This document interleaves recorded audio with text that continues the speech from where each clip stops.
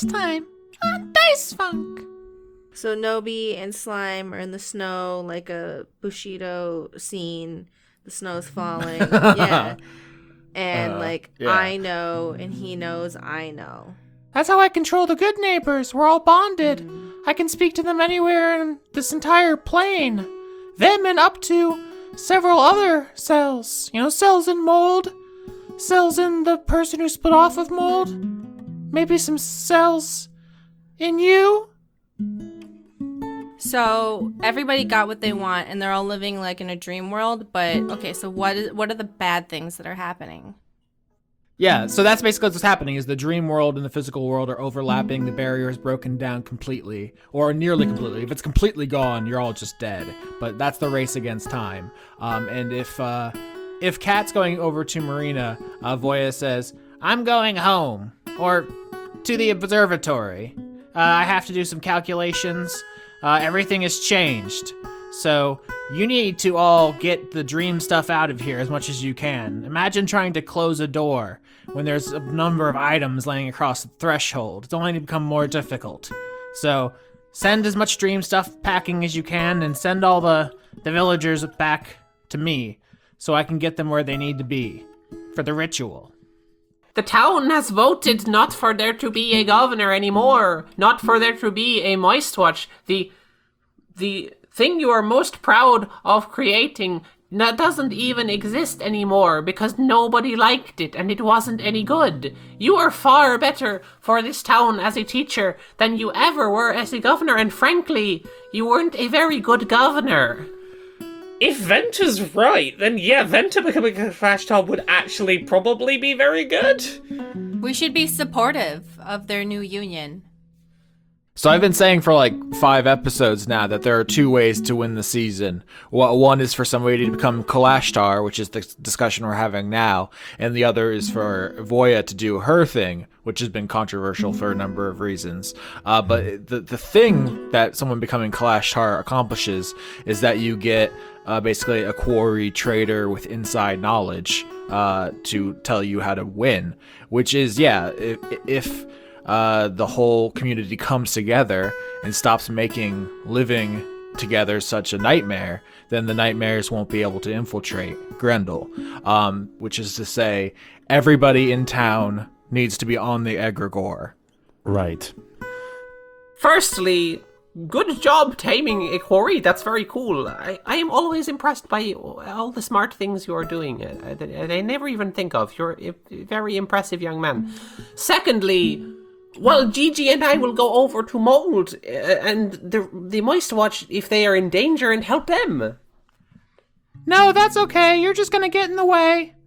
And you see outside 3 good neighbors roll up, and they are guarding the governor's lodge, but the subtext is they are keeping you prisoner. I would like the information, please. All right, so you gather up some more slime mold, and you can paint me a picture of that if you would like. The information you get there is that who we've been calling nega mold, which is to say the part of mold that's split off from the frost giant skeleton, has taken up residence in the Egregore. Oh, to eat. Oh, yeah, to eat the enemy. To eat whoever hurt Neelith. Exactly. And so the nightmare has conjured up a creature which exists only to devour, and it is coming right towards you. That's my girl. I was following the pack, all swallowed in their coats, with scars of red tied round their throats, that keep their little heads from falling in the snow. And I turned round and there you go, and Michael, you would fall and turn the white so red as strawberries in the summertime. Do you ever wonder what it'd feel like to put, like, you ever go to those weird oddity shops where it's like they have a bowl of like teeth and stuff? I've kind of always wanted to like put it like a handful in my mouth. Oh God. I knew where you were going with that, Mari, and I'd still just get the reaction. Oh. Yeah, but like there's oddity shops and they always have like a bowl of teeth, and like I kind of want to know what it'd be like to like the texture. Can you DM a horror season for us, and then I'll be the little monster who is constantly yelling at you? I know. I just feel so inadequate when like I'm running a whole Call of Cthulhu campaign and Mari's here every week doing better than me. Like I'm so glad my players don't listen to this show. I'm so fucking glad. It's not. But we were talking about teeth, and I was like, yeah. Mari, Because- we can talk about literally anything, and you'll find a way to turn it into a twisted, eldritch abomination horror. We could be talking about like we could be talking about breakfast cereal, and you will find a way to just segue it into existential horror. You know, It's one of my. it's like I can just picture like cornflakes are actually. No, I'm not even gonna finish it because I know we can take it. And just Skin flakes, scabs. There we go. They're scabs. That's good. Yep. Scab flakes. Yeah. I was trying to stop it, but you just finished it, Mari, because I know we're the same wavelength there. Yeah, I watched Drunk History on how it's made, so now I know everything. So technically, scabs work the best. Here we are. So, to start this combat encounter, because it is combat, we left the last episode with Slime running into the cemetery to check on Sun, Moon, Stars. You saw a giant beast, but it did not deter you. You kept running, and so we entered combat. This Tulpa is a manifestation of Sun, Moon, Star's desire to devour Neelith's murderer. It is vaguely humanoid. You think it probably has a total of 4 limbs, but it's kind of crawling on its belly. It doesn't appear to have skin. It's like slimy, almost like exposed muscle, and it is kind of crawling towards you. It like almost like a flayed giant person. It's the size of like a city bus. All of its orifices are crammed with teeth, eyes, nose, mouth, but it also has mouths where it shouldn't, in the crooks of its elbows and the crooks of its knees, just all over its body as it crawls towards you, just like this slimy, flayed thing, mouths all grasping at you. I rolled initiative. I won. I'm going to eat you. Here we go. What all those mouths do? Yeah, like, you know what? Do some of the mouths have molars? Because that's a little bit more, you know. The flavor of the molars, and you pop them into your mouth like candy corn? Well, okay.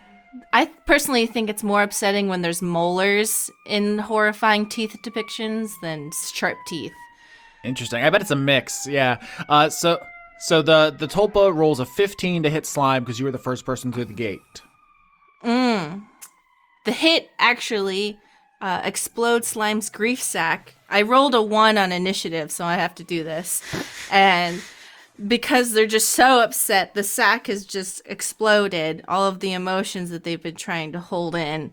And so now they just flail around in the snow and scream face first into the ground.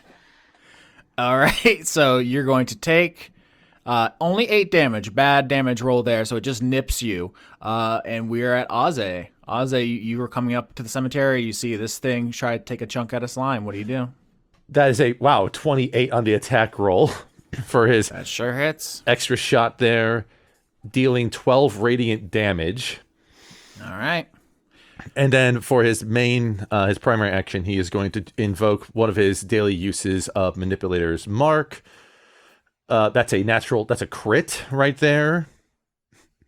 Good gosh, which means it is, let's roll damage correctly there. So you just open up like a Tommy gun on this thing. Yeah, so that crit, Aze hits for 29 damage. So that's a total of 41 damage in one round between the guiding bolt and extra bonus action attack there, as just these radiant shots just sort of drill into the teeth, you know. Yeah, you start putting a hurting on this thing.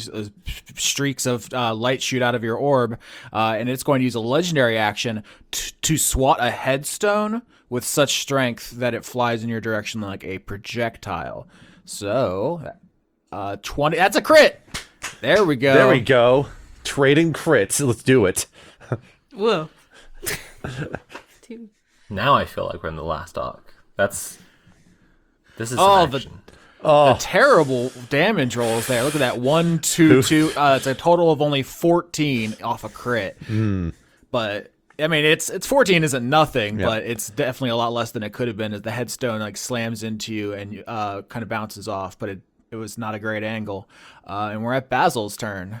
You know what? Fuck it. I'm gonna do a big spell because I never fucking do big spells. I'm gonna cast Blight on this thing. So I'm gonna need a Constitution saving throw. All right.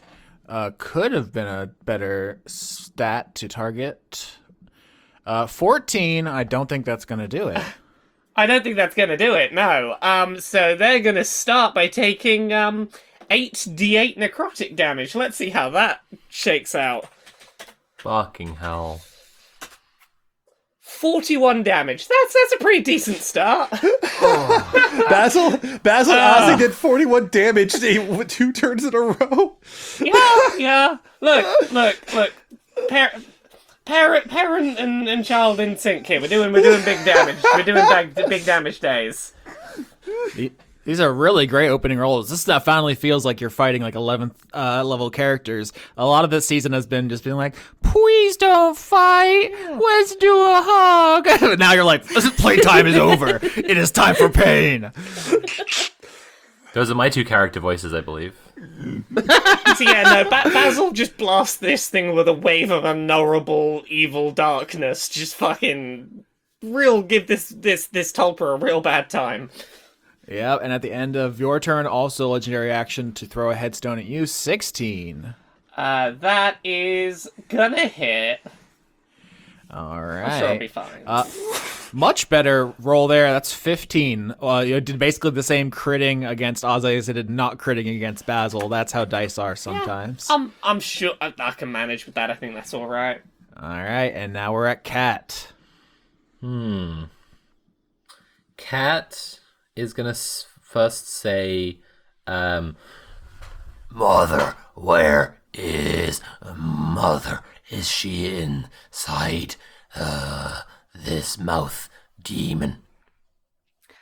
Slime looks at Cat and only is able to scream. For sensory reasons, I will not scream. I just want everyone to imagine the screaming. Cool. Appreciate that. On my podcast, they just scream. It sucks. My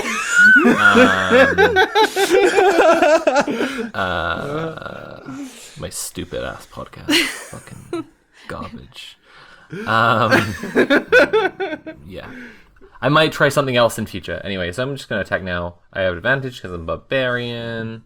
You're getting advantage because of Ozzy's manipulator mark that's still active because there has not been an attack yet.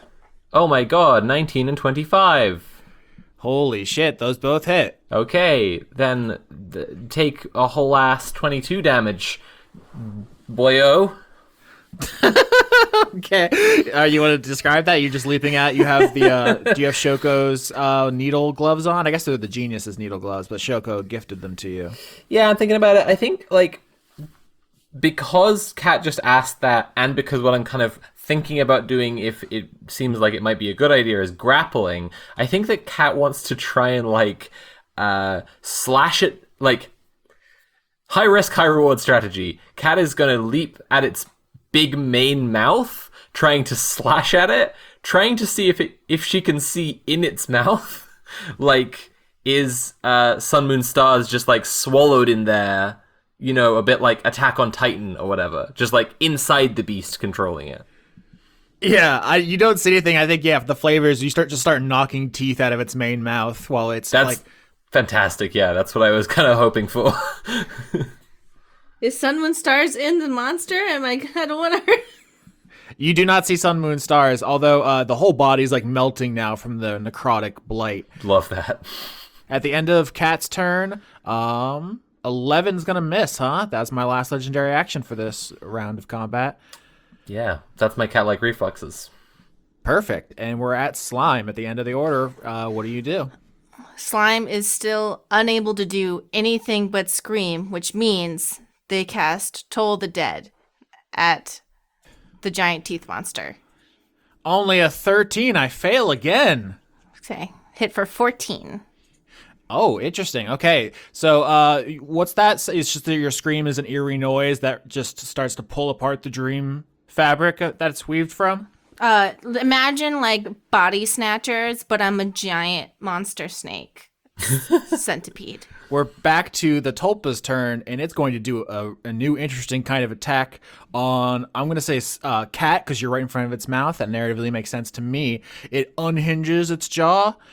So insofar that it even has like a jawbones in a traditional sense, it kind of just morphs in a really unsettling way as it hyperextends its mouth farther than it should be able to, and attempts to just engulf you. Strength contest. Oh, you're a barbarian. I should have targeted someone else. Oops.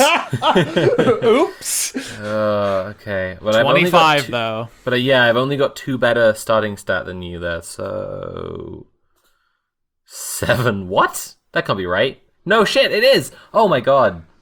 Oh no. All right. So first is first. You're gonna take a bunch of damage. Boop boop boop boop boop.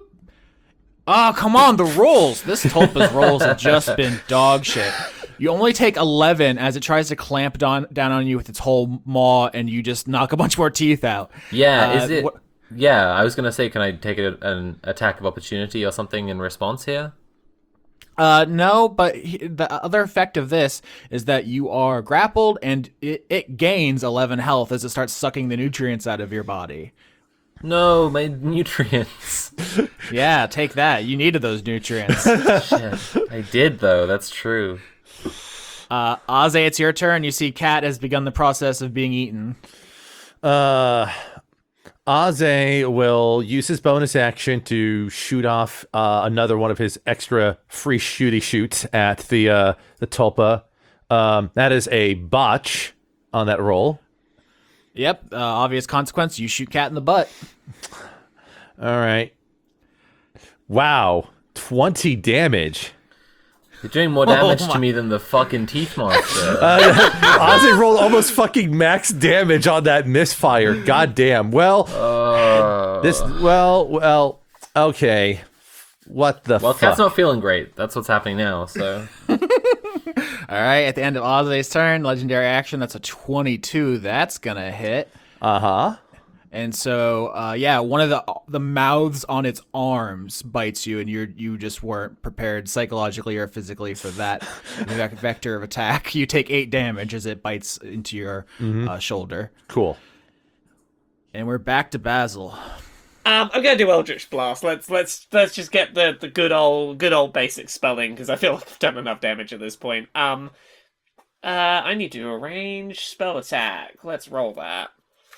Anyway, I started blasting. Does 14, 16, and 8. That's a botch on that last one. Any of those hit? Only the 16 hits, but you also shoot Cat in the butt. Oh Oh, Right, let's roll that. Probably not very great damage. 11 damage. 11's fine. To me, or is that for Cat? Oh, that's to you. I didn't realize I had to roll damage for Cat. Oh no, the +3 has come back to bite me, or to bite Cat, I suppose. Ouch. That's 8 to Cat. Sorry about that. Why is everyone shooting me? Not intentionally. Your butt's just in the way. Sorry. At the end of your turn, Basil, legendary action 14. That's gonna get me. Wow, it's a low AC squad. I do not have a good AC. 9 damage as you are kicked as the thing twists its body, kind of using Cat's butt as a shield. Yeah, I can live with that. Okay. Your turn, Cat. Yeah, I'm just going to attack again for now because of the beating. I don't think that it's going to be that long, so I'm just going to go for it. You have disadvantage because you're in its mouth, but... You gotta be kidding me. First one's a Okay, miss. so miss and then, yeah. Okay, cool, I love that for me. Fab. okay. Because I'm Cat's mommy and I'm already upset, Slime just jumps right down that monster's throat and casts vampiric embrace touch into its stomach. All right, make a spell attack. 23. All right, it has 6 HP, so roll damage. Let's see how that goes. Okay. So, yay. Okay, I'm so excited. 18. And so, Slime screaming because they're already upset about everyone's in danger and they see their little baby inside of a giant teeth monster's mouth. So they just jump, push Cat out of the way, and tunnel down their throat, and then throw up all of their intestines into their intestines, burning it up and sucking up all of their health, and then jumping out of their back, screaming stuff. Oh, boy. Ozzy's immediate reaction is to shift into the cycle form and apply healing on Cat. So he doesn't comment much on what Slime just did, as metal as it was. Did you blow a hole in the back of this thing? Because yeah. I'm looking in the front of this thing, so I guess I'm looking out the back then? Yeah. So I'm like, yeah. Thank you, Mother. Good job. I continue to scream. So you put a hole in the tulpa and it kind of collapses down into the cemetery and starts, it's almost like it rots in fast motion. It's coming apart because it is made out of dream stuff and you have, completely compromised its integrity. So it is just before your eyes falling apart and kind of drifting away. And then Slime runs over to the entry to the baby tomb and just curls around it. The baby tomb is a quite upsetting turn of phrase, but yeah, you go down into the crypt where you have the stone crib we've talked about before. You do not see the abomination. You do not see sun, moon, stars. I think what you probably find is Squelcher, the zombie Tengu, who you have kind of made your thrall, and it is all messed up, all mangled on the ground, like someone came and Squelcher tried to fight them and lost. Oh my god. I'm for real upset. I believe Mari promised to come to your house with a gun. if you killed Squelcher. Is Squelcher alive? I mean, Squelcher's dead even at the best of times, but I know what you mean. If you spend that spell slot to raise Squelcher back like you did before, you can have Squelcher again. Oh yes, okay. But you won't get any more spell slots after this. That's my boy. And we're in the final phase. He's my boy. Including improbably fighting Noby. I love the roleplay choice. Is it okay if all of Squelcher's limbs are the wrong way now? Because it's a zombie that you keep reviving no matter how many times it gets killed. So its head is on backwards. Squelcher's just free me from this horrifying existence. Be strong for Mother. Oh god. So you have Squelcher now who will fight on your behalf. The more traditional use of the spell is to have a zombie helper, so you have that, but you do not see sun, moon, stars, or abomination. What do you do? I asked Squelcher what the fuck happened by just screaming into their body mass. Okay, why don't you roll investigation? Okay. So traumatized now. Don't me. You enjoy this, don't you? All right, sorry. Do I enjoy my show? Yes. I'm relaxing. I'm relaxing now. You're not the man. You're just a man. I rolled a 20. Yes, 20 is great. You search around the crypt and you find a couple of stray slime mold cells, which are bright orange. Oh, those boys. So these little orange slime mold cells, you with your 20 on investigation, they belonged to the colony or the individual that split off from mold, and that they are their own person. And the name this person is choosing to go by is William. Oh, their name's William? I know a William. Yep. I knew a William so long ago. Do you know this William? You gave his skull to Mold. Mold split into two people. So Mold, who's with the dog, right, is Mold, and then this is William, right?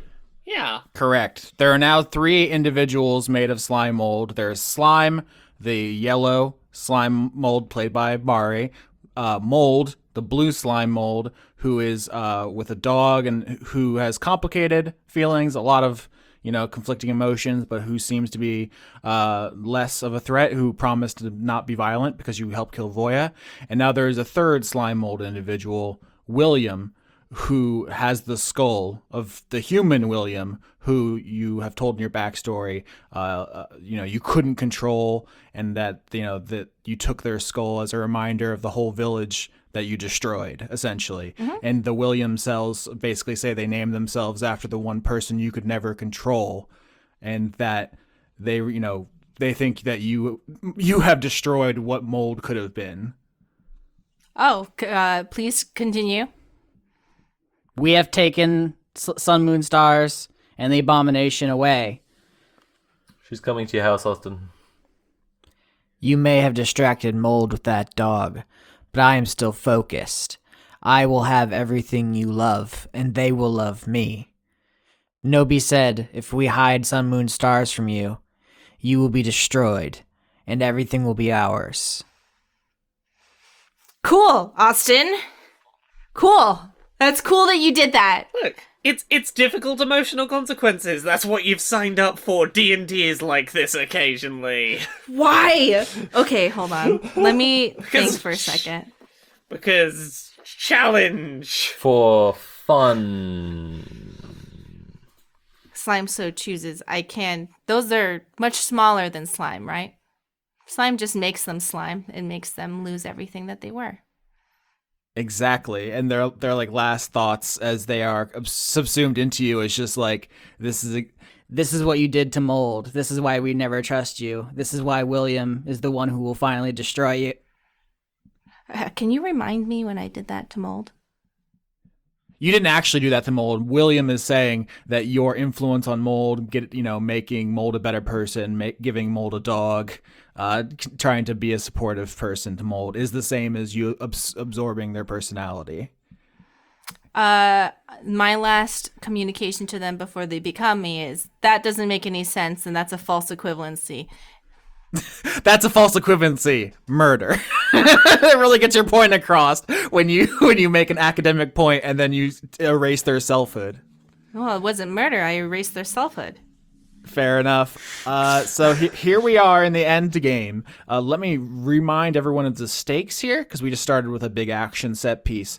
The Dreaming Dark is about to come through the veil between the Dalcor and the material world. It's been getting thinner all season, and now it is so thin that tulpas are bursting through, thanks to Anne and Mold. We could throw a surprise party. There you go. The victory conditions, which you are aware of, are A, Voya gets all the astrological information of everybody in town and uses that to figure out how to do a ritual to restore the barrier. Mm-hmm. The problem with that is that Noby is going to sabotage it at all costs, because if the barrier goes back up, Noby loses his quarry, which means he's just a sheep and he can no longer wield the power of life and death over people. Option B is one you learned about from the Hashlack last episode, which is because what's eroding the barrier between the real world and the dream world is that everyone in town is so isolated and lonely and distrustful. It's literally your bad dreams and negative emotions which are allowing the Dreaming Dark to erode the barrier. If everybody kind of gets on the same page, if everybody has togetherness, and it's like a very the power of love, believe in yourself, power of friendship, you can just dream away the Dreaming Dark. But that is, once again, the one thing standing in your way is that Noby is a murderer and will never have good enough vibes, will never integrate with the town in such a way as to make that possible. I can break this one down because it's kind of conceptual. Here's the very simple way to put it. Everyone in town needs to be on the Egregore. Mm-hmm.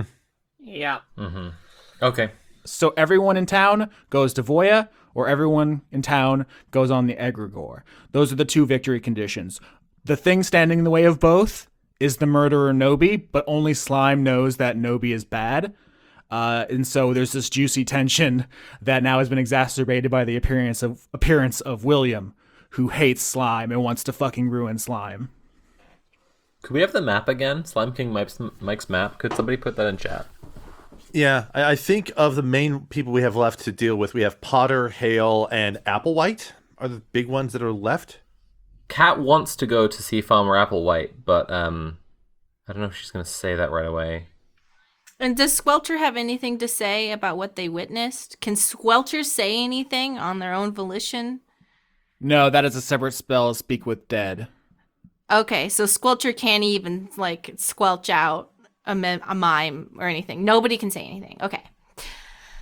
So I guess Slime is just inconsolable at this moment, but still functional. You know, she just follows everyone behind, but they're just kind of squiggling around a little. Mm-hmm. I'm looking at the map real quick here, and honestly, the closest person to the cemetery would be Applewhite, so... Sure. Hell yeah, let's do it. Because otherwise it's the Wind and Dine Flayer and Ruth's Clinic, and neither of those... All right. The party leaves the cemetery and starts going towards the farm. You can see something in the distance before you even get close, which is there are large shapes moving across the farm. Just a fleet of big shapes that the silhouettes don't resemble anything you recognize. It's disconcerting, but there's tulpa business about. And as you approach the fence, you can unlock the little gate and go through. The tum-tums go rolling out, seemingly running from something. And there are immediately two places to choose from on the farm. There are the fields where these shapes are, and you're closer now, so you see that they appear to be some kind of clockwork machines, not unlike something the genius would make. And the other place you could go is in the opposite direction, up near the barn, where the tum-tums are running from. You see like a stream of tum-tums rolling away from the barn, as if running from something over there. So there's a choice already. Kat's running to the barn. Yeah, Aze's following close behind her. You run towards the barn, and as you come around the corner where the tum-tums originated from, you see the gender-neutral confinement area, which Slime built on the farm here for the tum-tums specifically during that downtime. And you see standing outside of it is Mold, the frost giant skeleton with the big horned helmet. And on each of the horns on Mold's helmet, there is impaled a Sucora quarry, the centipede lobsters, the snake scorpions. Oh my god. Mold has one impaled on each horn, and he turns to look at you as you come around the corner, and you see he's holding another one, and he just casually tears it clean in half. Slime runs up and coils around Mold, but not threatening, just a hug. Just happy that Mold is okay. These wiggly things were threatening my dog, so I had to destroy them. Is that okay? I know I promised to stop doing violence. They are a threat to Yes! They are a threat to the whole village. Anyway, Mother was shot in all of her feelings, and they are outside now. Slime continues to scream, but manages to say, morality is complicated, it's okay to fuck up, and then just continues to scream. Oh, so you're kind of hugging Mold at this point, Slime, and so he drops the two halves of the quarry onto the ground, and they, like the tooth tulpa, kind of come unraveled and like rot almost as they fade away. They don't leave behind corpses. And then you see coming out of the gender-neutral confinement area is Judas, the dog, who's actually your familiar. You use the spell Find Familiar to summon this dog. Do you want to remind us what the dog looks like? Okay. Is the dog grown at all? That's up to you, I think. Okay. Since the dog's probably been eating, I don't know, whatever. It's a little bigger now. So Kat's teeth that were a mohawk before have migrated to its mouth. The shiny tendrils of the abomination are its hair, and it's getting a little thicker. So it's like kind of disgusting, but kind of like rainbow shimmery. And it's like just a bigger beagle shape, but like it's also kind of like a jelly creature, so you can see like little bits floating around in it, you know? You remember like Neopets when like you could get a slime Neopet? It's like that. Yeah. So that's Judas, the familiar dog, and it like bounds over and starts licking you and Mold, and just the whole family's kind of together here. And Cat, as well. You're up in this hug. Hello, Judas. The dog yaps at you. I don't think it's even though you're much larger than it.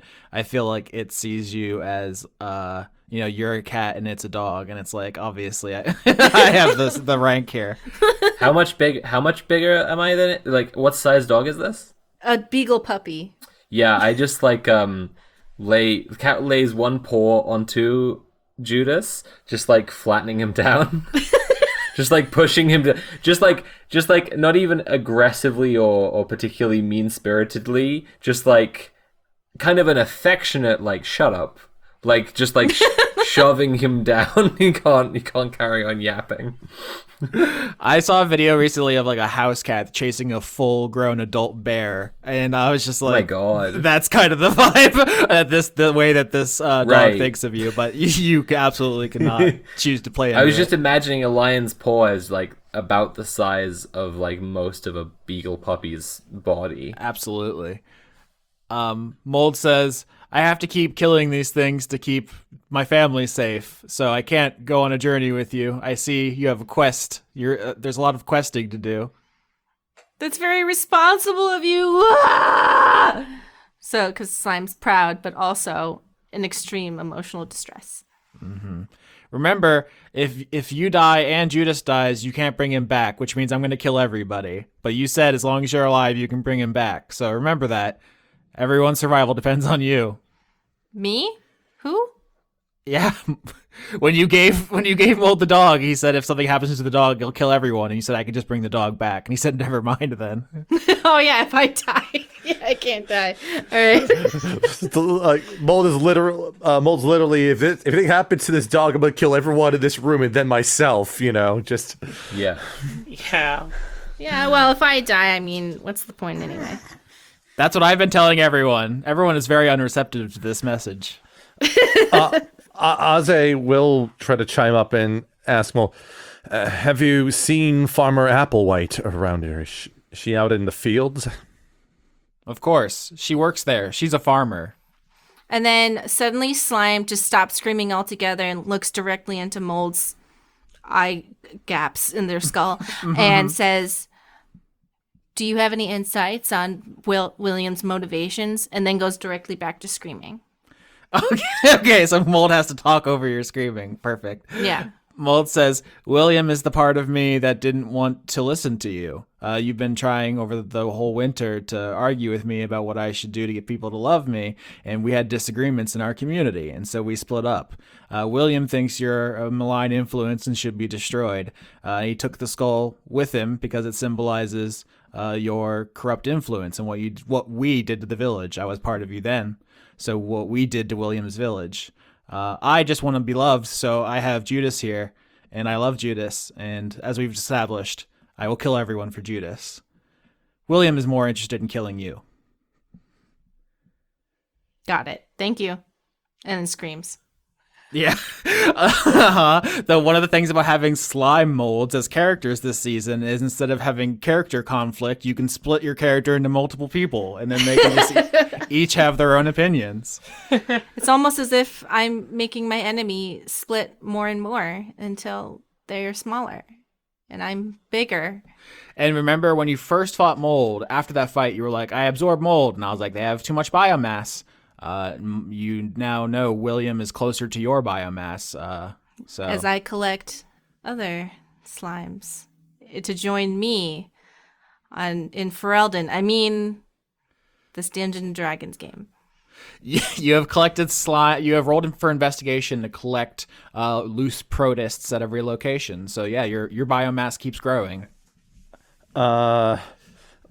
Aze will suggest that once Slime is done communing with Mold, that we all go to the fields to try to convince Applewhite to probably to not embrace the sweet mechanical luster of these machinations in her fields. Yeah, so you can leave Mold to Mold's devices. He's basically just going to be walking around killing Quarry. If this was a more traditional Dungeons and Dragons campaign, like every time you want to go from one location to another, I would roll on a random encounter table, like, Pokemon in the tall grass. You'd be fighting Quarry this whole time. But part of the narrative justification for not having that pretty annoying mechanic is that Mold is out there just ripping through these guys. Also, this show would never reach any kind of narrative conclusion if you had us. You made us do fights that weren't explicitly narratively required. Absolutely, that's the way we do things here. But that's also explaining what Mold is doing, because Mold's really strong. Mold could take it'd be a boss fight for the whole team just for Mold, so he can take care of himself. Well, let's go see her. Yeah, field over there. Go. Yep, Basil, you lead the charge over to the fields where all the frost-resistant crops are growing, and there's these giant mechanical shapes which you have no real reference for. I'd say if we were doing the adaptation, I would hire Simon Stollenhog to design these machines, if you're familiar with that artist. They're very interesting looking agricultural machines that to your kind of feudal D&D character minds may as well be eldritch monsters, and they seem to be like plowing the earth and like harvesting crops, and Applewhite's walking around with a big smile on her face, like thumbs hooked through her overalls, like, and her suspenders, just beaming proudly at these machines, which are doing more work in an hour than she would do in a week. I mean, I feel like this particular dream isn't doing anyone any harm. Well, all the dreams contribute to the weakness of the... Yeah, okay. I recognize the problem, but like, unlike everyone else is like, oh no, you've gone into like a dream world where like you're losing touch with reality. You just got some cool farming equipment. I can respect that.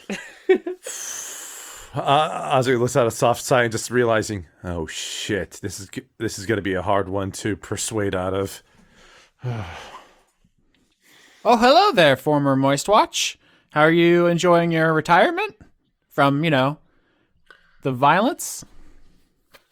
The world is going to end unless you give up personal conveniences. Oh no. The dead Kennedys warned us about this. Yeah, I can see how these would be very useful. I'm struggling to find an argument against them, other than, as aforementioned, the world is going to end if you have them. So, that is a point against them.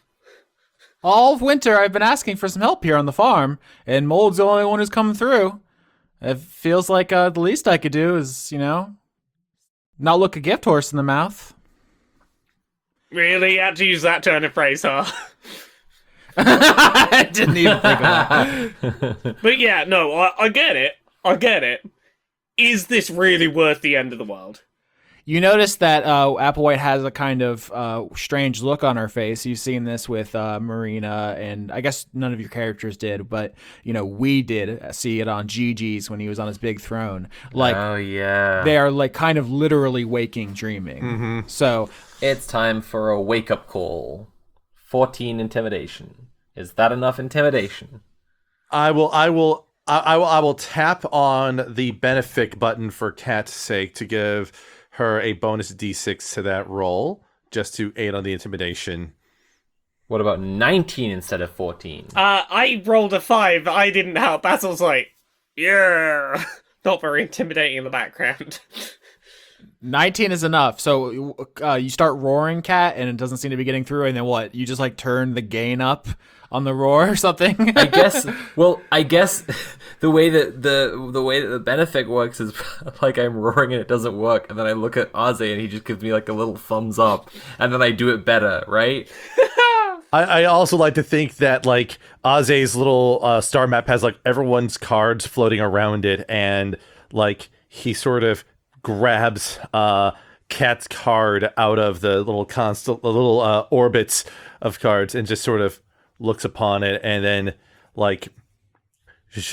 shows it to Cat, or does some other sort of like motion to sort of like. Is Cat just like, oh, that's me, yay?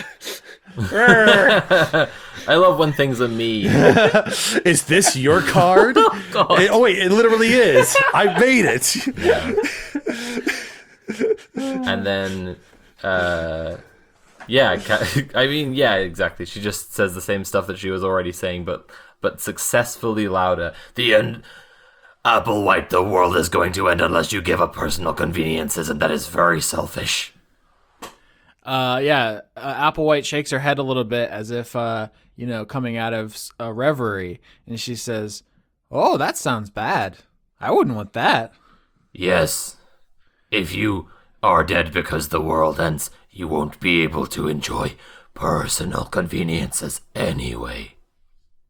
It's hard not to try to cast this as like a climate change metaphor, It's just like the world's ending, you have to slightly change your lifestyle, maybe over my dead body.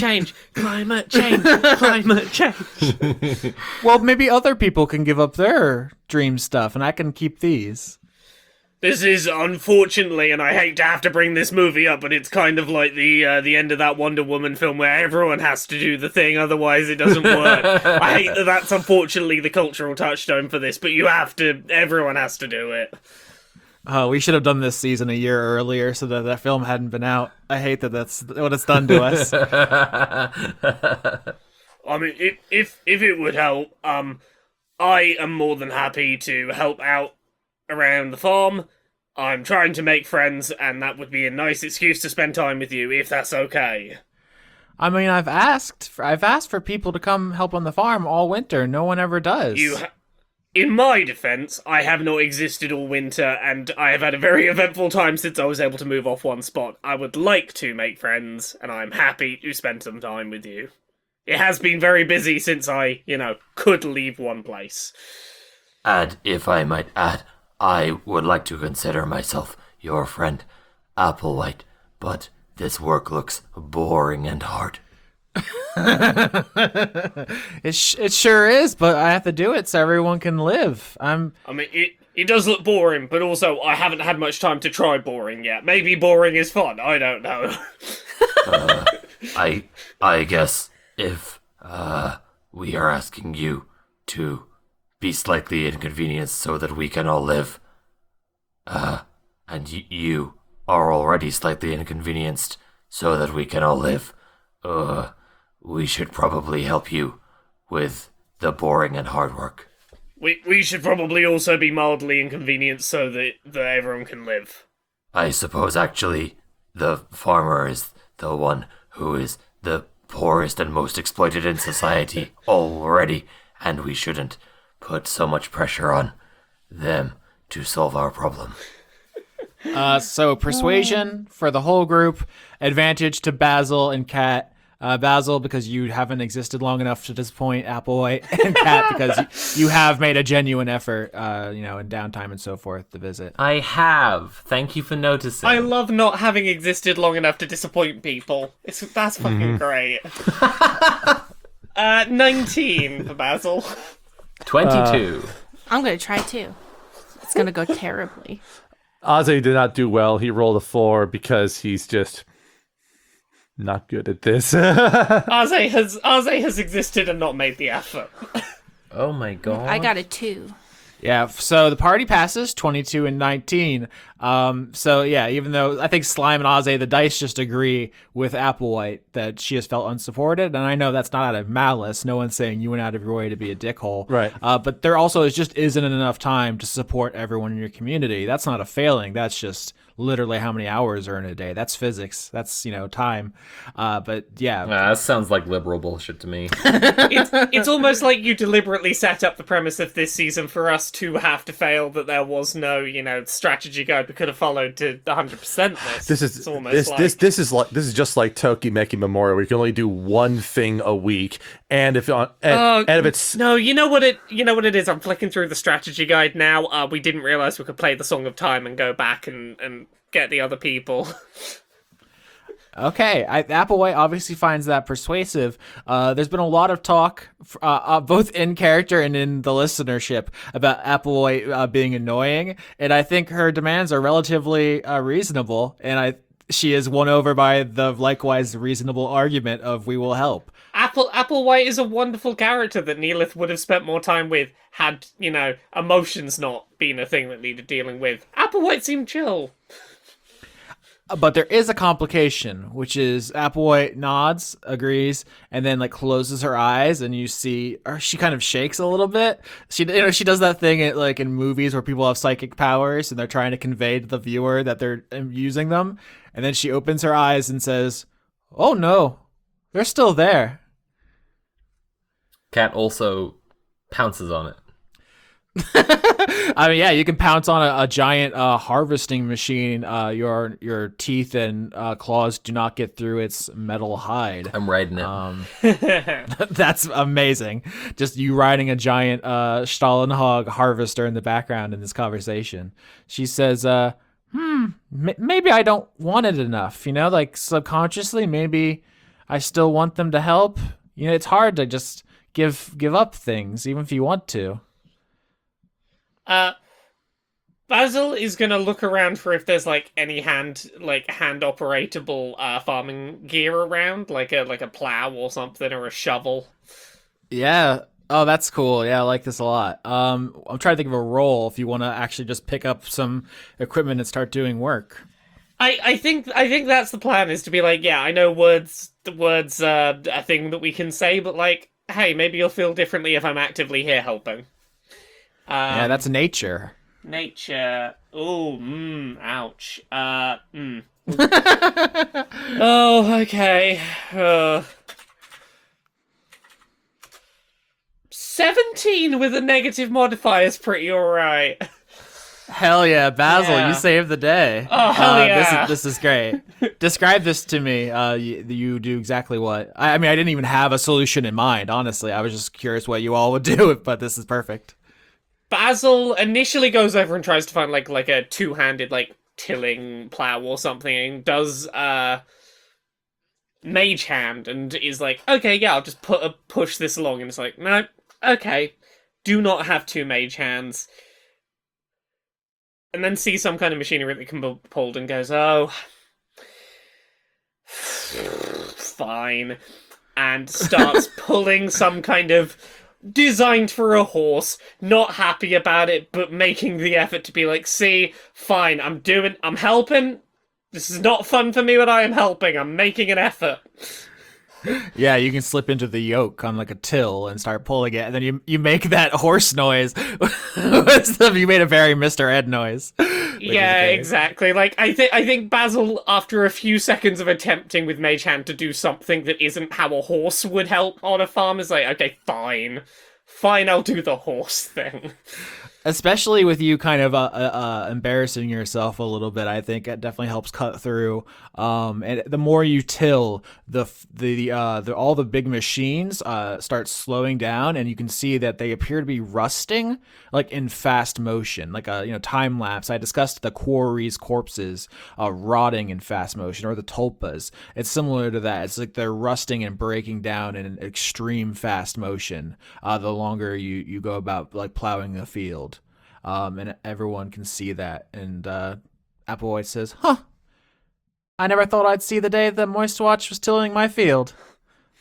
Aze will also just chime and say, to be fair, Applewhite, we are no longer the Moistwatch, so I guess it took dissolving us for this to get resolved.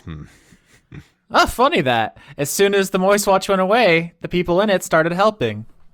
It's almost like you abolished the... something. It'll come to me. Well, I mean, it's sort of like that, but it's also sort of there were no pending murder investigations at literally this exact second. There were a lot of other things going on at other times. Kat says, Is there any farm work that involves large balls of yarn or scratching? So you're all working in the field here, and all the machines are rusting and falling apart, and just literally evaporating into the air like the other dreams and tulpas you've seen so far.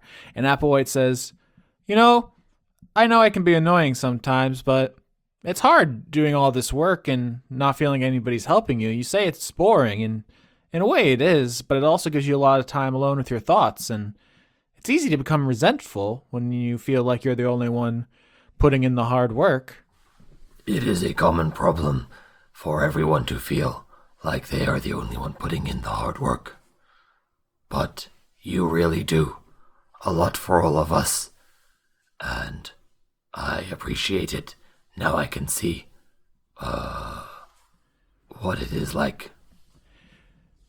Didn't you all ever become resentful? It seems like at the beginning of winter, everyone got along real well, but as things got scarier and colder and darker and people started dying, you all got a lot shorter fuses with your neighbors.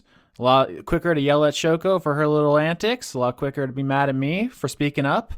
The people you protect kind of become a burden, huh? I only yell to solve problems, and I say please and thank you when I do. It is not born out of anger. I just want everyone to be friends. Look, I don't have a huge amount of experience, but I imagine a little bit of this at least is born out of it is a lot of responsibility to try and fix a lot of problems and not have enough time to fix all of them, and to not be able to do enough for enough people. Probably not a fun position to be in. Part of my issue is just that, like, if Philippa were here, I would be able to give a much more interesting answer, which is that she absolutely has come to completely loathe and resent public service and responsibility. And I've been kind of, like, explicit about that at several points. But she's just somewhere else right now. It's just literally bad timing. Like, Kat does just want to be friends with everyone. Yeah. I think out of character, like, that is certainly a thing. It is certainly not uncommon to resent people that you end up in a position of trying to help. Like, that's a lot of pressure, and pressure leads to resentment. Like, literally by contrast, like, in the Just Cat episodes, Cat was just, like, hyped to go and talk to everyone, and does love just seeing everyone, partly because she is just a cat. But, like, yeah, Philippa would absolutely be like, yeah, maybe you've got a point. I mean, Philippa did have a great speech in that one episode where you said, what I want to do is leave you all behind and build a cabin and never think about you again, which I think is exactly what we're going for. Because because she could see that other people were doing it wrong in a way that she couldn't let go, and then she saw the only possibility of doing anything differently was to be the governor and put her name in facilitation. She did become the governor. It turns out that other people were doing it wrong because it's an untenable position to be in, to have one person in charge of everyone else's lives in that kind of intimate and integral fashion. And now she hates it and resents the whole village. All right. And so the machines collapse in the fields and fall apart and disappear into wisps of dream stuff.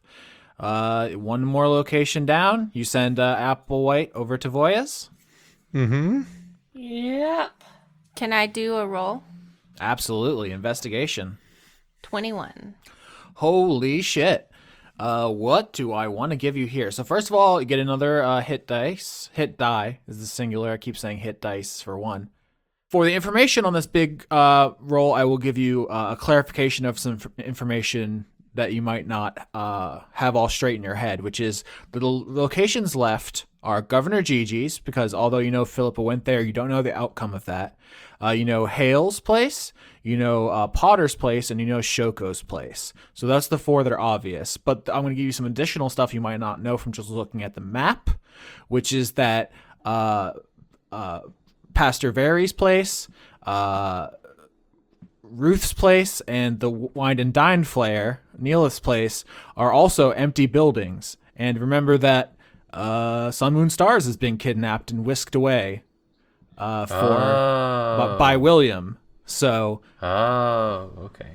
So if you were just looking at the map and ticking off those numbers, you might have might have been a little disappointed in your exploration, but the slime cells you absorb say, I think explicitly they saw William and Noby and the good neighbors going in all these different directions and so forth, and so it kind of refreshes your thinking about places to look. So Slime takes all this information and also finally has that weird after scream cry feeling you get, and feels really good and a little bit more calm. And they say, can we go to these empty homes for a reason I cannot tell you, and don't ask me? I am in the very explicit mood to trust you. Thank you for your trust. Also, now that I have it, I will abuse it further. I mean, you already had my trust. I'm trying to, in a very vague sense, say, yes, I will do the thing that you need done, and not say any more than that. I asked the group for some consideration in trying your best to not immediately set William on fire. They've hurt all of us, me the most, in ways that cannot be specified, but they're still a part of my forest, and I have to try. But first, I must ask we go to these 3 places first. We should check there if you want to, and then we should go after the rest of the dreams, and then see how it went for Philippa with Gigi. Aze will go kind of wherever the majority want to go at this point. Mother. Are we looking for Mother and the baby? I don't know how to answer that, because I think if I answer it, they'll be dead. The important thing for me is just the word Noby doesn't leave your mouth. Anything else is fine. William has kidnapped my wife is fine. Oh, I can say that? Mm-hmm. William, my troubled grandchild, sort of, has kidnapped my wife because he's in love with her. So I am going to kill him. Don't. It's not. No, I'm going to kill him. Try your best not to. Try your best not to kill William. In some way, it is Mother's fault that William is this way. And Mother has to take care of it. Oh, you. I thought you were talking about Sun Moon Stars. Like, Sun Moon Stars didn't do anything. No, I did. Me. I, Mother. Everybody, Mother. This time, me, Mother. Mommy Prime. We haven't made this confusing at all. William is the way they are because of me. I think cat growls for a long time, and then the growl resolves like, okay. And then she's just done. She got it out. Remember when you ate my face 37 times in a row? Yes. It's like that, yeah. But by the 38th time, you only slashed my face. So we gotta have that kind of patience. My neurochemical said I should kill him, but I'm out of those now. Yeah, we have 3 alcohol and sheep grease, so if I can't do it, go ahead, burn them alive. But let me try. All right, where do you go? The closest location would be either the Wind and Dine Flare or the Dogberry to see Potter. Let's go to the Wind and Dine Flare. Yeah, we're going to the empty buildings first, right? So, I mean, the Wind and Dine Flare seems like, if someone's going to keep, kidnapping victims, that seems like an emotional place to have them. Let's go there. Yeah. It's also on the way to the Dogberry anyway, so, that's fine. I really do have all these locations planned out, and you have made a choice. You approach the empty restaurant The door is locked. What do you do? I'm gonna kick it. All right. Strength. 14. Yeah, Cat, you just put your full lion weight on the door, and whatever little mechanism holds it closed just snaps, gives away immediately, and the doors swing open. What do I see? You see an empty restaurant. Do you want to roll? I guess Ozzy. Yeah, Ozzy can help with the investigation with a 22. 26. Sweet Christ. Well, yep. 17 for Basil. The party succeeds. 22 and 26 are incredible. 26 means slime. You're the one who nails this. Can you give me your Sherlock Holmes on the scene? I do a little slither in, and out of all of my formerly fire pikes, I squirt out a little slime everywhere. And then they suck back into me and let me know what the deal is. And also, well, no, I'll wait until after we find out. Okay, so you put your little worm body, or your huge worm body doesn't quite fit in the front door. So I'm imagining you doing this like with your head, and not the rest of you's like still outside. And you squirt your slime everywhere. You suck it back in and taste it. You taste Sun Moon Star's skin flakes, like, you know, hair and skin, just the way people slough things when they walk around. I did not care for that. Immediately, like, there's no doubt in your mind Sun Moon Stars has been here, and you have chosen out of the huge list of locations the exact correct one to go to. This princess is in this fucking castle? Perfect, yes. Not only that, because of your just a ginormous roll, 26, you also taste a loose orange protist, which leads you to believe William is nearby. And that if you had rolled poorly, I would have snuck attack your butt. All right. William's nearby. Also, I just tasted Sun Moon Star's skin. Cat says, Perfect. Mother! And runs in. Just charges in. It's charge time. It's charge time. So you're expecting to be ambushed, so you aren't ambushed, is how I'm going to say that goes. Yeah. Mm-hmm. Let's roll initiative. I'm going to do it with disadvantage for William. 18. 20. Ozzy rolled a 9. All right, Kat, you're up first. You charge in, and William kind of slurps down out of the ceiling tiles, this orange slime mold colony. Mm-hmm. Roughly the amount of slime that slime has, I would say. Like, their biomasses are pretty close because this was coming off the big mass of mold. But as slurps down, instead of landing on you and immediately, doing what slime does, like vampiric touch, rip out your innards, barf on you, absorb you, all that kind of stuff, you it's coming, and so you get the drop. It's your turn. What do you do? I love that for me. So I didn't just spam Tasha's Hideous Laughter in the last fight because I got the one spell slot left, and I was like, I might need this for Noby. But Kat doesn't know that she might need this for Noby.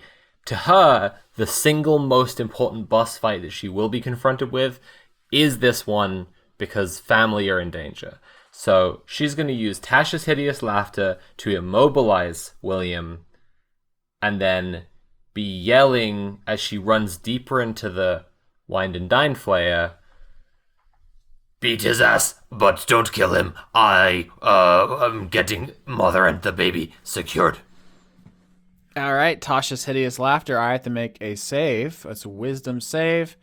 This creature driven only by jealousy and envy, not the wisest to ever walk the face of the earth. No! No! What? Austin, why did you do that on purpose?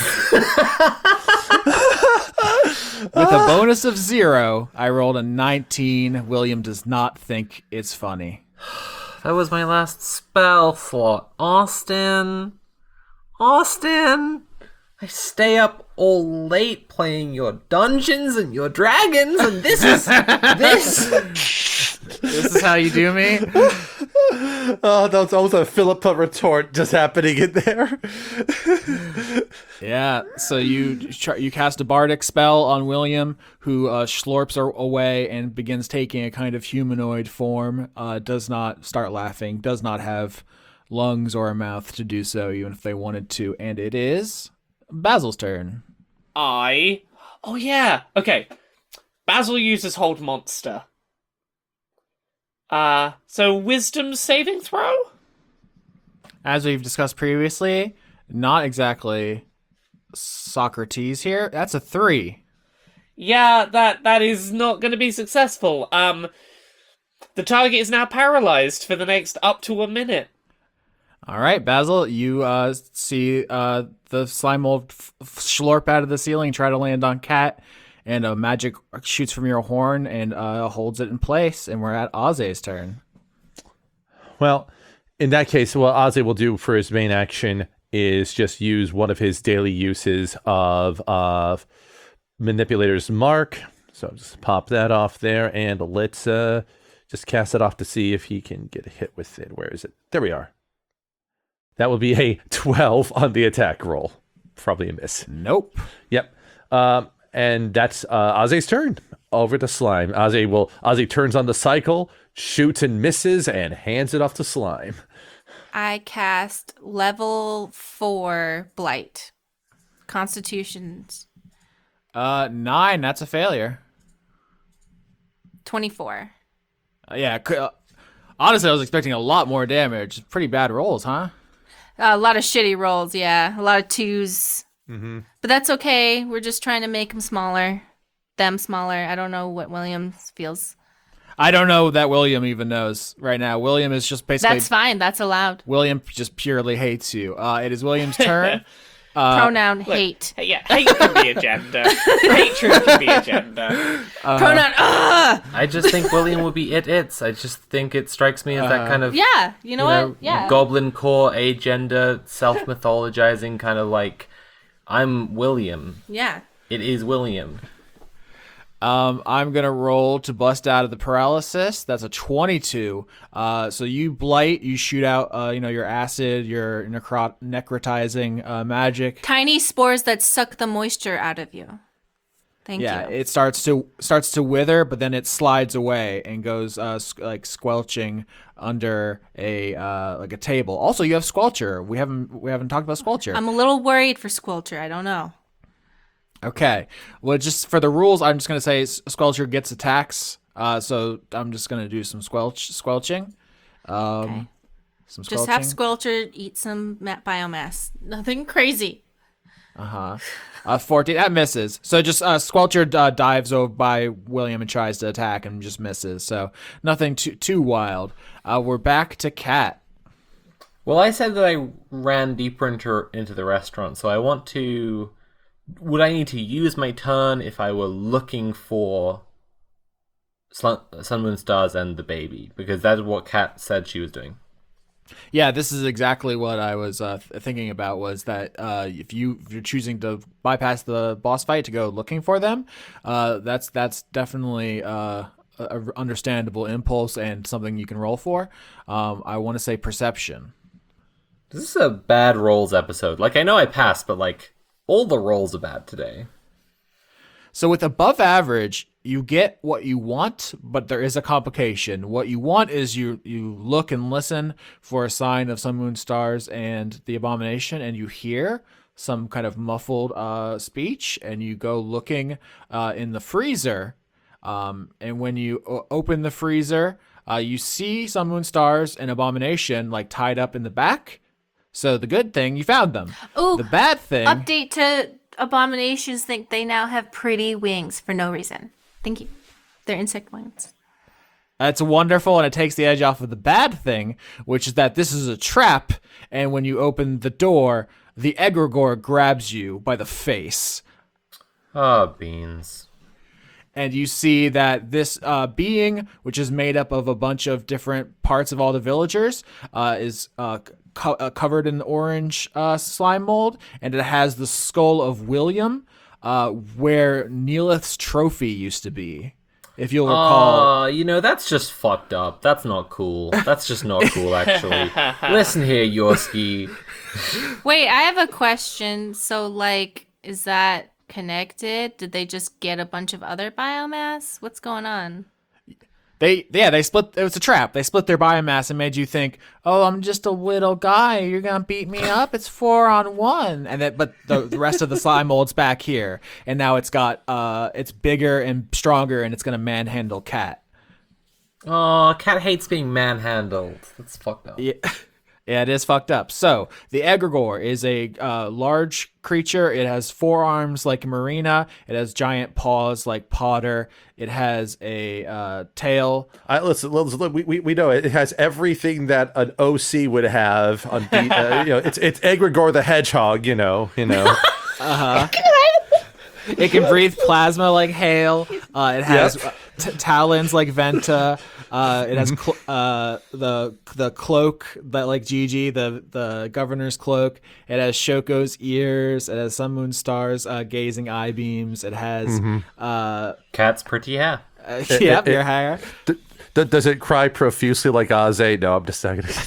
It has Applewhite's rake, but where Neela's trophy used to be is the skull of William, like the centerpiece of its body, and it grabs you, Cat. That's fucked up. Should I attack since it's my turn, or are we like? Can you warn us? My turn?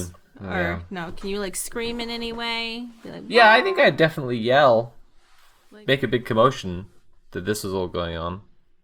Yeah, so basically now there's 2 fights. There's the 3 against the slime mold diversion, and then there's basically Cat against William. And the Egregore, when it grabs you, I think it says, Mother! Mother! Mother! Everybody, mommy. Everybody, mommy. That's Basil. It's your turn. Wait, I have a question. So, like, could we hear that Cat is now fighting a giant Egregore in the basement? How is the Egregore fitting in the basement? No, that's not important. But do we know? That's actually a great question. No, I'm glad you said that, because the Egregore is literally a kind of tulpa. It's a multi-person tulpa, essentially. It's called a thought form. It's made out of dreams. So, like something in a dream, it can be different sizes depending on the situation. Like literally, it's something like chasing you in a dream, and it can be like giant one minute and small the next minute. So it's like it's exactly the largest it could possibly be to fit in whatever room it's in, which is very convenient for it, but that's also just, as a being of dream, it can just do that. So do we know that Cat's downstairs fighting an Egregore filled with William? Yeah, so it's not downstairs, it's in the freezer of the restaurant. You're all in the dining room, essentially. So you can hear the scuffle. I'm not going to keep that from you. But it is, it's going to be like a scenario of like taking, attacks of opportunity if you want to peel off. Okay. Basil? So I'm cool with one of these piles being killed. Just Can Basil see the bigger one? Because Basil's got a plan. Actually, you know what? Screw it. Let's just do it on this one. Go cast fucking Blight. There you go. All right, con save. And that is a 11. That's going to fail. That's not going to be enough. That's a lot of damage, isn't it? That's a lot of bad rolls, but 25 damage. Yeah, the rolls against William have been pretty poor, huh? Look, Basil doesn't want to respect the restaurant. That's all that's going on here. Oh, perfect. Big attack. Oh fuck, can't desecrate the kitchen. Aze.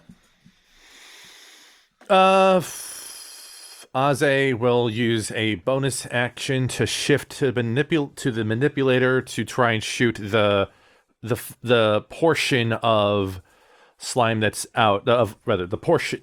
Aze will shift to the manipulator sign to shoot off a shot against William. That'll be 24.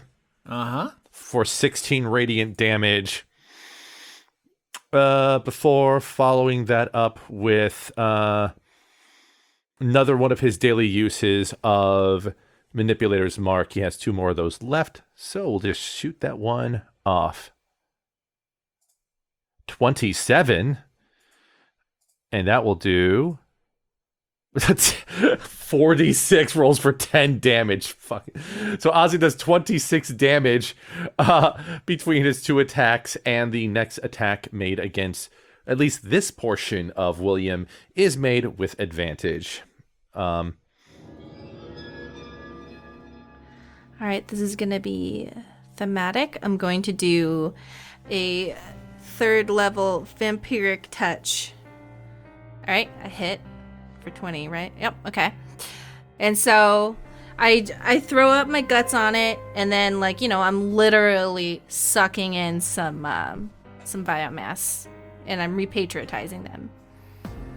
Yeah, this is a unique circumstance because, the game as written doesn't account for a slime mold creature who can do all the things your character can do. So this is a unique opportunity. When you vampiric touch it vampiric touches you back. What? 'Cause it can just do that? Yep, that's a special ability I gave it. Okay. 20. That's gonna hit. You always sound so surprised by things. It was just what? I'm like, what? What happened? Okay. And does that count as their turn? No. Oh my lord, these rolls. This has just been a bottom of the barrel roll kind of day. That's only 6 damage, so you do way more. So basically you start absorbing it, and it's trying to absorb you back, but you're overpowering it. It's now William's turn, so I want to give some additional flavor. First of all, I'm going to attack again with Vampiric Touch. This is almost like a absorbing tug of war. It's like, what if the blob fought the blob? But then can't I Vampiric Touch back, right, when they do it to me? You do not have the ability I made up for this boss, no, unfortunately. That hits. 3d6. Oh boy, here we go again. 11. So it is absorbing you as you are absorbing it, and slime in like the dining room of this restaurant. This is now a really gross battle as it's kind of pulling it's pulling you out of the Remarays, and you were trying to sucking it up. And it's this intermingling of like dog vomit yellow and like bright orange, and it's really gorgeous was definitely the word I was going to use. Not nauseating or disgusting and none of that. Gorgeous is what I was thinking. In the kitchen, and I'm sorry, Kat, you were correct morally and ethically to go try to find Sun, Moon, Stars and the baby. That is what you should have done. I'm now going to open up this entire can of whoop ass on you. That's cool. It is, well, it could be cooler. Where is the stats for this? Oh boy. Is that it? I could have sworn I get. Oh, interesting. Okay. It could be better, honestly. Oh, I crit. Oh, I crit. Oh, I crit. Oh no. Oh, I crit. Austin, I could hear the anguish in your voice right now. I don't take any pleasure in hurting these characters. I love them. I love all these characters. Austin, you have the power to turn around at any time and say, and the boss just falls over and decides, oh, you were right, and everyone has a happy ending. You have that power, Austin. You choose to make us suffer. That's 30 damage. The Egregore picks you up off the ground, Cat, pulls you halfway into the freezer, and then slams your head in the freezer door with all of its strength. Yes, which is the point at which I would like to announce a role-playing decision. I have not been using Cat's Rage, even though Cat is now the owner of this character sheet, not the Dream Team, for a while, because I said that the Rage was when they went into battle mode together, but the name of it is Rage. And I truly wasn't planning this, but I think in this moment, when her mother and her sibling, tiny newborn sibling, are held captive by this thing, that she ran to try and save them, and it grabs her and then slams her head in the door. I think it's time for Rage. I think if there was ever a time for Rage, it's this. Right. Okay. Is it funny that I'm like imagining that gif of that little lamb and then just his rage on it? That's good. I'm imagining Cat going Super Saiyan. Oh my god.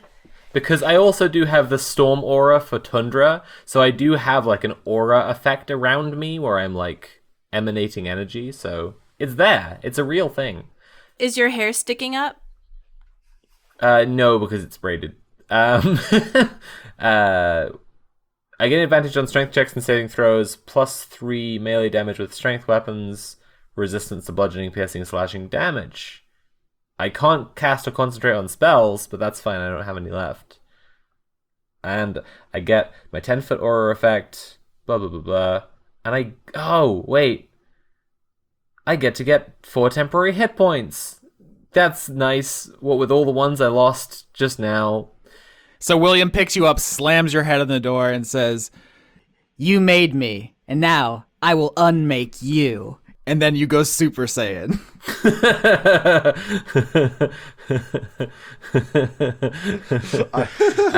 And Cat says, We all come from dirt, William. You will be dirt again soon. Fuck, this is so cool. so I guess I just like roll my hit dice twice. I hope this isn't shit now. 21, but then a 12. 21 hits. Shit. 18 damage. All right. Damn, you did more than half of what William just did to you. How does that look? You just slam your claws inside of the Egregore? I think what I was planning to do is that I jump up and try to bite as deeply into its neck or equivalent. But yeah, like just where I think there will be arteries. Yeah, so the way that William is driving the Egregore is a lot like how Slime is driving the Remor rays, which is to say the biomass to host ratio is off. It's mostly Egregore, and then there's like a spider webbing of orange stuff on it. So it's not like Mold, who is like that you fully dipped a skeleton in blue stuff. So when you bite, you do a good amount of damage. You get a meaty pocket of William, but there's not a heart or arteries or anything that you're like, oh, that's the obvious weak point. Cool. That's a good hit though. Basil. So how much of so we're aware of the big one that needs dealing with. Cool. I think Basil's gonna come try and help with that. All right, you're gonna take an attack of opportunity to try to bail on the distraction fight. 16. That's gonna hit. 18 damage as the William that is locked in a death struggle with Slime sprays you with acid and the kind of spores, the moisture sucking spores that Slime is always using. Yeah. And so as you try to leave the room, you get coated in that, and it starts sucking your juices out. Oh, that's fair. I'd do the same. So yeah. Having a rough time, Basil is going to run over to the other fight and give Blight another go. Unfortunately, because they're like struggling in the entranceway, you don't have a clear shot on this turn. Next turn you will, but you basically have to give up this to switch battlegrounds. Okay, no worries. Cool. Next turn, I'm gonna contribute to stuff. No, this is good. Ozzy, it's your turn. Bonus action to do another shot against the fight that's going on here. That will be a 16 on the attack roll. That hits. All right. That's 11 radiant damage. I'm trying to think of what the main attack could be here. I think what Ozzy will do is that he will use I'm going to just use my last free daily use of a nebular mark against this side of William. So let's see there. Ooh, unfortunately that attack's gonna miss. Roll the 12 on that. All right. It looks like it's Slime's turn. Remember, Vampiric Touch. You don't have to spend a spell slot. It's just active now. So if you want to do it, you can just do it. We're just gonna, puke at each other. You're just sucking. Okay, We're that's all both you do. just sucking each other. Okay. Yeah. All right.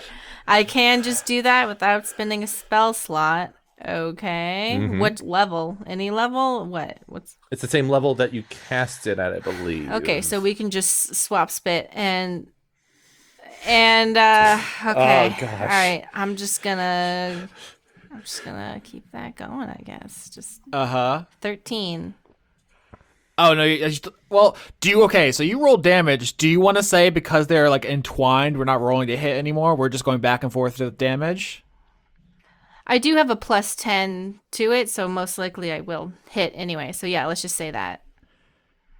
All right. So you do 13 and you heal 6. Okay.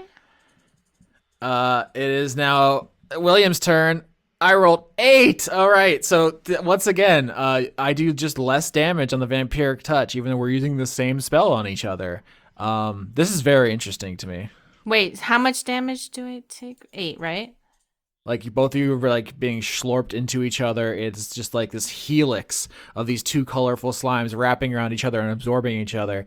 I really love that Vampiric Touch as a spell flavor-wise right now. It's incredible. Mm-hmm. William in the freezer also is going to get a turn on Cat again, who's going to take half now of bludgeoning damage, so that's good. Yes, I agree. 29, that's still going to hit, huh? Yep. 23 damage, so 11 after the rage. I think the flavor on this is that William like picks you up bodily, pushes the door of the freezer open to get you away from some moon stars. Like Basil, at this point, you enter the kitchen, and there's like a knife rack in here, Neelis knife rack, and William just slams you into it, like so you get stabbed by multiple knives at the same time. Ow. But yeah, William's strategy is to like pick you up and just bodily slam you into everything in the kitchen. Kitchens are dangerous places. Yeah, for real. But it's your turn now, Kat, and then after Kat, Basil, you will be able to help. I think it's just gonna be the same thing again, so I'm just gonna keep on rolling. It's gonna roll time. That's a 25. Wait, no, hang on. A 27 because we're adding 2. I'm just gonna add 2 to everything when I read okay. them. I'm trying to use the D&D Beyond extension, and it's not quite doing it, but yeah. 27 and 23. Is that a hit? Both are mega hits. Fantastic. And then this is plus the 3 as well. So 15 damage and 18 damage. All right, Basil, you see the slashing and biting in the kitchen. What do you do? Let's do that blight. Come on, give me that constitution. 23. Okay, I do half damage, I guess. Let's roll that roll. I'll get the big hit in eventually. Wow. It's still good. Oh no, it's half of that. So still 19 damage. Yeah, that's a meaty hit. So you I know, but it's not 38. That's why couldn't have had the good and the bad rolls on the other turns. Let me do this damage on a proper hit. half of this episode has just been us whining about our rolls. Aze, your turn. You've seen William and Slime are just fully enmeshed now. I think you get the sense William is about one turn away from being absorbed. Aze will attempt to assist in wiggling the biomass down to aid Slime. So bonus action to do the free attack there. Does a 15 hit? Hits exactly. That's 15 radiant damage. Nice. And then in an effort to rip apart William a bit, his main action will be to use Starry Whip, because he remembers using Starry Whip to pull apart like the different yokai that were being mannequined by Mold way back when. So that's a 20 on the attack. Ooh. and that's 6 piercing damage as a thread of stars grabs at parts of William and rips it off to aid in reducing the biomass to make Slime's integration easier. All right, so Slime, it's your turn. Let me be clear on the stakes. Do you want to absorb this bit of William to buff up your biomass, which you've been doing, this whole arc is getting as many more slime cells. So this is still your plan? And also it saves William. Let's both roll 3d6s here for Vampiric Touch. And if you roll higher, you can just absorb this bit of William. Oh no. Yay! No way! William by integrating them into my body! My baby's okay! What is tonight where a 7 can win a fucking roll? Still dog shit rolls, but Austin's was slightly more dog shit. By 1 point! Literally a 7 versus a 6. Pay me the picture. So the diversionary bit of William is defeated. Slime, how do you do it? I suck them up into my body and like I'm swallowing them whole. And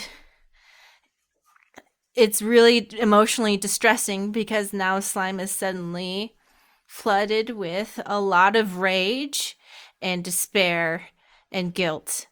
And that's all that William was. And that's very difficult. So then Slime just rams right into the Egregore because they can't control their emotions right now. Yeah, and it's going to be until next turn until you can get into the kitchen to help with that fight. But I can definitely see, you pulling as much of the Remoraid's body into the restaurant as you can, or even like ripping out of its mouth and just being pure slime, I think would be a look. Let's do it. It is now William's turn. William is going to combine Cone of Cold, which they would have learned when they were mold from the Akashic Stone, with the Blight that our friend Slime loves so much, and do a Cone of Blight on our friends Basil and Cat in the kitchen. So basically, just a death cone of necrotic winds come whooshing out of the Egregore. It is a Constitution save for both of you.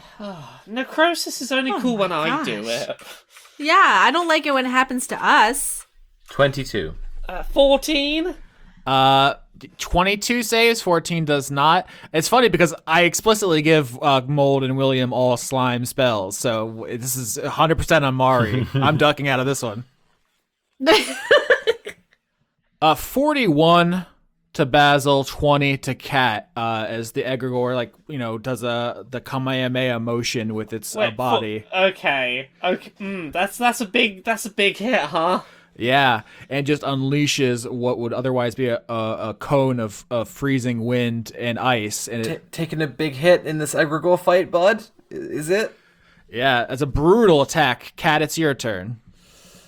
This guy sucks. Let's fucking kill him. You don't like all of Mold's hatred and envy and jealousy? And inadequacy? That doesn't make for a healthy character? Kill him. That's a 15 and a 19. Only the 19 hits. Okay, come on, baby. Okay. Oh my god. So that with the bonuses would be 16 damage. Yeah, not a bad slash. Basil? Right. I'm just gonna go for my fucking third blight because why not? You have so many blights. I mean, look, all of my spell slots are exactly the same quantity or level, and I've only done 3. Oh no, wait, no, I did a hold monster, didn't I? Oh no, I don't have another blight. In that case, I Eldritch Blast because that's the only other real option I have. Let's see how many of these hit. Anyway, I started blasting. 16, 24, and 16. All 3. Yay! So we do 8 plus 12 plus 9, so that's 29 damage. Yeah, this is a good push and pull because the cone of blight is like blasting you back, but you roar forward, Cat, with a slash, and you unleash a barrage, Basil, and you're holding your own. Aze, you can now run to the other fight.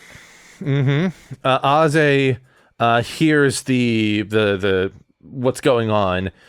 He's going to use his bonus action to shift to the cycle as he heads over, and as he gets close enough, he is going to slam down a he's going to cast a 5th level spell. He's going to cast Mass Dignify and heal at least himself, Basil, and Cat. I don't think Slime would be in range for this, so let's get the healing out there. That's going to be 23. Oh my god. Plus an extra 2d8 plus 5. So let's see here. Holy shit.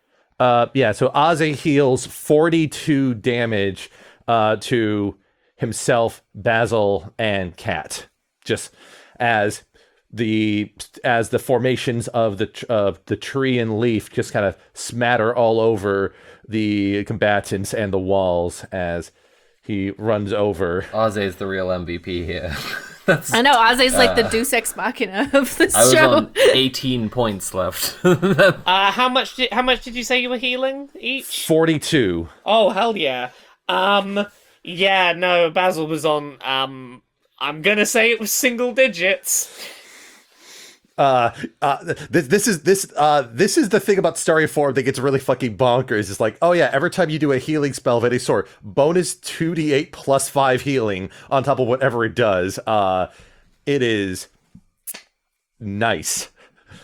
So now it's Slime turn. Slime, if you slurp out of the Remoraze's mouth with your bigger biomass, and you I still have all the Remoray's intestines inside it, just for flavor. Just let me have it. And then that's exactly the flavor we want here. All right. And then I kind of like at the end of inside roll my like gelatinous slime intestines body like really aggressively. Think of a really like angry big ball of slime, whatever that looks like to you, and it just slams into the Egregore because it's just mad at this point because they have to deal with so many emotions. So you come barreling into the kitchen, just a giant ball of slime and intestines, and William sees you and says, "If I can't have all of your friends, neither can you." It's too late. I'm already on them. They don't even finish the sentence. All right, you're going to do that vampiric touch that you still have going? Yeah. Do you want me to roll to hit or what? Yes. This is a different AC. 27. Oh, yeah. Because I'm on him. I am on. I'm Excitedly all over on. that motherfucker. Uh-huh. You're coming home, young it. Right now. You're grounded inside of me. I don't know if I like that. It's too late. You're coming home, young it. You're grounded. Go to my room. Wait, no, that sounds terrible. Yeah, exactly. All right. Let's do a level 3 vampiric touch because we got vengeance for later. 11. So you remember when they're in that downtime, you were talking to Mold and you were doing drugs, and then you were playing with the dreams, and you didn't like that Mold wasn't doing what you wanted, and you tried to dominate him? Now it's your turn. Wisdom saving throw as William tries to dominate Person because he wants to control you and make you kill your friends. Okay. 21. Get fucked. Sorry. I'm sorry. I love that. We've unlocked a different form of Mari through today. I can't stop. This is incredible. So Slime just sludges into the room, jumps on William, starts vampiric touching, which is just sucking the biomass out. William tries to take over your mind, and it doesn't work, which is what happened when you tried it on Mold. So I guess turnabout's fair play. But instead of getting you to kill your friends, it's Cat's turn. Cat, you see William being absorbed. What do you do? I still want to kill him, though. I'm in the rage. It's time to kill. That's 27 and 16. Both hit. And this right here is 15 and 16 damage. So 31 damage. So, this enemy no longer has hit points. So, the combat is ended. But William is not dead. The only way to destroy William permanently is with fire. So this is when we introduce the fire mechanics that we've been building up to all season. If you want to set William on fire, you will need to expend one of your alcohols. You have 3. If you do that, we need to make a contest between the person who's setting the fire and between William who's going to dodge the fire. And depending on the flavor of how we do it is how we'll decide the roles. So first... Kat, paint me the picture of you disabling the Egregore, and then we can have an in-character conversation about whether or not to try to get rid of William for good. Well, since this is what I was planning to do before, and again we're in the kitchen of the Wind and Dine player, what Kat does is the first attack is raking her big claws into the back of the Egregore, and then and kind of leaving them embedded. And the second attack is that she bites like deep into the back of its neck. So now she kind of has like a whole deep grasp on it, and pulls it to the stove. Where she starts turning on the rings. Okay, so perfect. So like a mother cat, you grab the Egregore by like the nape, and you just start dragging this giant conglomeration monster over to the stove. Now, this is exactly what I mean by setting up the roles, because what you're trying to do is strength. So it'll be a strength contest to try to break out if someone wants to use an alcohol here. Is that what we want to do? Well, I mean, I guess the only other question before we do that is, does Slime want to try and absorb all of William? Yeah. I guess I've already absorbed some of William, but I don't know. What is the official... At this point, absorbing all of William will put... it will basically make you half and half, and your character their personality will be irrevocably changed. Oh, well, I got enough. Sounds cool. I mean, literally to Slime, as long as you got some, it's fine. It's okay. Cool. So the what's being posited is, for clarification, Mari, is that Kat is holding William over the stove and is going to try to keep them in place while ideally we throw alcohol on William to set it on fire and dispatch it, which would require a strength contest as part of the whole thing. So that's okay. Well, Slime has to go into the corner because they can't come near any of that. And now Kat says, "Ashes to ashes." So who has what alcohol? I think Philippa would have given Slime's sheep lanolin back because that was processed and made into a flammable thing. But that was a Slime original. So Slime, what does your role playing look like here? What is Slime doing? Because you were absorbing William. Cat grabs William by the nape of the Egregore, slams him into the stove. Where are you physically? Okay, all right. Slime crawls into the corner, a ball of raging slime. Just so angry because they've sucked up all the anger, and then the anger from the William who they just sucked up is enhancing all the other emotions, and they've been feeling controlled, and which obviously comes back to William, and so they're like, I was being controlled, and then William like, yeah, doesn't it fucking suck? And they're all yelling at each other inside Slime right now. Ooh, I love that. You're roiling, and it's this conversation in your body and also out of your body, because William is probably saying the same things that the cells you absorbed are saying. So it's like a chorus of people telling you that you suck. Yeah, and I do suck, and that's okay. When you live for thousands of years, you're going to do a lot of things that make you suck. So Kat is busy holding William to the stove, and Slime is in the corner, literally undulating with, conflict. There is a bottle of processed lanolin here. Basil and Aze? Basil is going to attempt to combine the special lanolin with shocking grasp for a nice little spark to get it going. All right, let's strength contest. So if this succeeds, me and Kat are both going to roll. If you succeed, this works, and William will die. If not, William will break free, and the alcohol will be wasted. Very high stakes. Here we go. Do you want to go first, or should I go first? I'll go first. 21. Here I go. 18. Oh, Hell yeah. fantastic. Yo! Paint me the picture. Well, I mean, I'm holding him over the stove, and I think that, what is lanolin like? It's like a grease? Yes.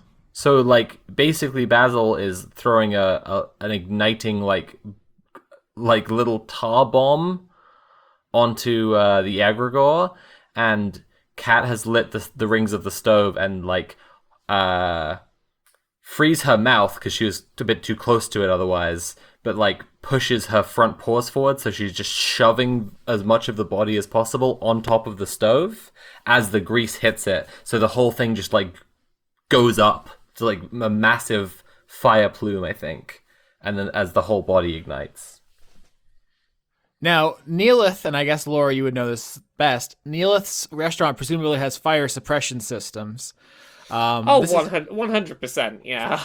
How do you envision this? I mean, there wouldn't be like a sprinkler system, but I imagine like William's burning, and then like falls to the ground and is turning to cinders, and now there's a fire in the restaurant, and you would, you, Laura, not Basil, would know where like the stuff is.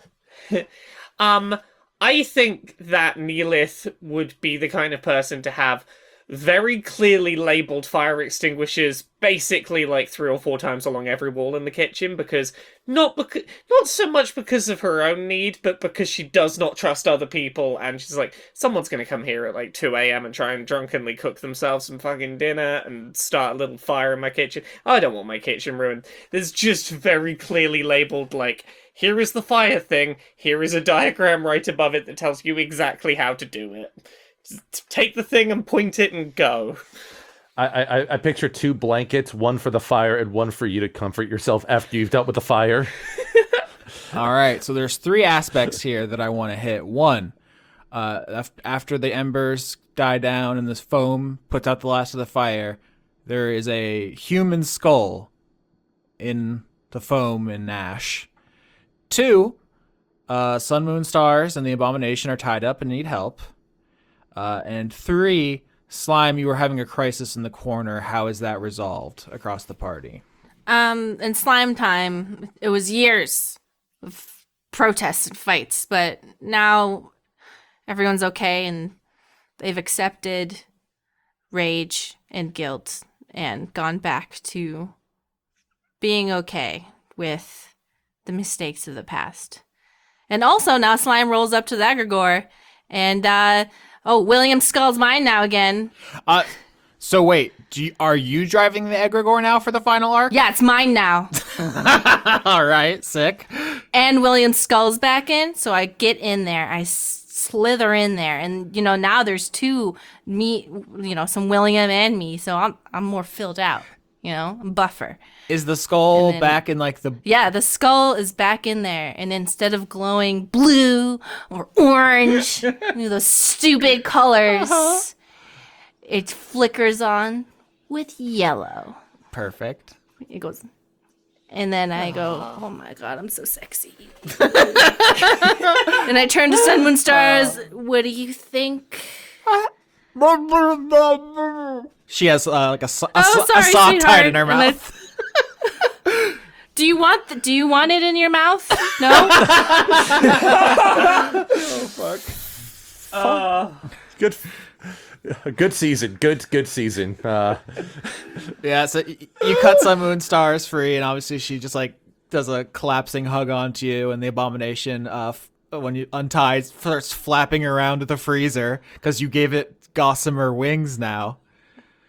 It's got insect wings because they're pretty and iridescent.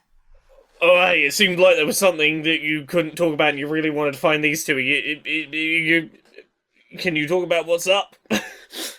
Yeah, I can talk about it now. Noby threatened to kill Sun Moon Stars and the Abomination if I said anything, but Noby's actually quite evil and lying to all of us, and I would very much like to torture them before we kill them, or, break their brain and make them live forever in a broken mind.